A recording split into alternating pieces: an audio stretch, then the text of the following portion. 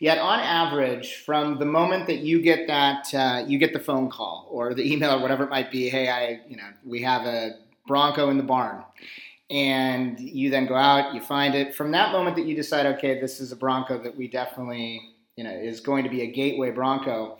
How long does it take from that moment to completion, and then it's one of the gateway Broncos that heads out of the shop per week? How long is that usually? Yeah, right now what we're telling people is if you order now, if you can basically get an order in before the 4th of July, we can confirm you'll have it before spring of next year. And so generally we're saying 12 months. We can do it less than that, but we've got a pretty heavy backlog of products. So we're up to about 120 orders, something like that. And so many of those have already been in production and shipped, but we would say that 12 months is kind of our normal delivery, and if people get their order in before the 4th of July, that we'll have it delivered for spring of next year. And you said you have 120? Yes. Now we're delivering, in the 60s, and so we're delivering product now, so people are. Those don't all have to be built and delivered in that same 12 months, but we've got 120 total orders. That's incredible, man. Good for you. That's great to hear. So business is good. Let me ask you this, and it might be difficult to answer. It's kind of like when I ask a luxury realtor, well, what's your favorite listing? But if you could say your top three that you personally have done, and you mentioned with respect to the that beautiful one that you're working on right now, that you're going to personally be involved with painting it and whatnot. So what do you say, Seth, those three that you were really personally involved in, gateway Broncos that you can name off the top of your head, and why? Yeah, I would say, the Blaney Bronco was one. The second one would be recreating the first Bronco that someone had had when they were a kid. The other one is one that was actually a first Bronco. The individual, kept his very first vehicle, and he kept it throughout the course of time. He's in the military. He's a pilot in the military, and he wanted to bring his original Bronco and original paint back up to current standards. And so I painted a black Bronco, and we're timing it for when he gets back from the Middle East, and that'll be this coming spring. And so that's a fun project. He and his dad are paying for it together, and it's a really just exciting project where it's his original Bronco, and we brought it back to life and turned it into what he's looking for as an ultimate kind of Bronco, much more than what it ever was before. And the third one is a personal heirloom story. We call it Gramps 69.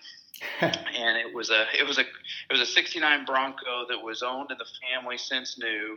It was Grandpa's Bronco, right? And so this adult who owns it today received it through painting Grandpa's house and getting paid in a Bronco. Essentially, is how that story goes.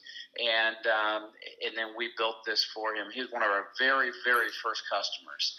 And so I also painted that Bronco, and I feel really, really happy that he had won 14 trophies and 12 car shows. And so he's a close personal friend now as a part of the business. And we see him a couple of times a year, and it's just a great story, great relationship, and a lot of fun. Those are fantastic. Thank you so much, Seth.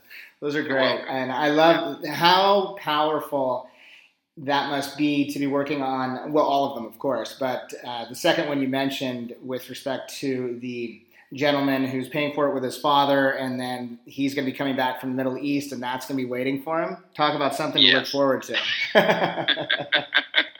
Exactly. And so he knew he was going to be deployed, and we said, well, do you want us to have it ready before you go?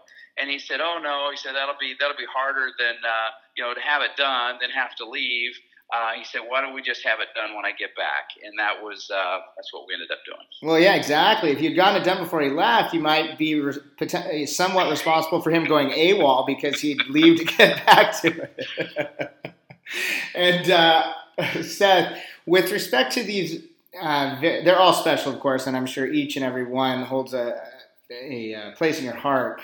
Being the owner that you are, and the company being as entrepreneurial as it is, what is it that, when it comes to these very, very special projects, that you get really personally involved with them, whether it's painting or on whatever level it might be? What is it that kind of causes you to pull that trigger?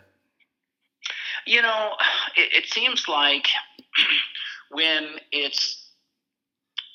there's a personal story attached to it, anytime it's an heirloom vehicle, we've done a couple of, first vehicles. Like, this is their first vehicle, and that's just special. I've been extremely fortunate. I still have my first car, which is a 1966 Mustang, and I still have it. Wow. And it's not in restored condition. It's in raw condition as I had it when I was 17 years old, and it is by far ready for a restoration. But, seeing that and knowing how special that is and how hard it is, many decades later to still have that car, it's kind of fun to help bring that dream alive. And that's a part of how I started the company. I called Jim Ring at Ring Brothers to talk about them building my car, my personal car, and then it ended up being I wanted a Bronco too, and so we ended up starting a company and building Broncos, and now my car is still sitting there to be built. But it's those kinds of personal stories that really resonate with me, and seeing the original pictures of them with their Bronco. I've got one with this guy's first Bronco. He had a picture, he caught a fish. It was a huge carp, and he's standing there, beside his Bronco at age 17. Those are fun pieces that really, catch my attention. Absolutely. Absolutely. And it truly is really not only bringing something to life, it's really almost bringing it's almost like a time machine, going back in time and recreating that and bringing that moment back to life for someone. And there's really not that much more powerful than that. Agreed. Yeah, totally agreed.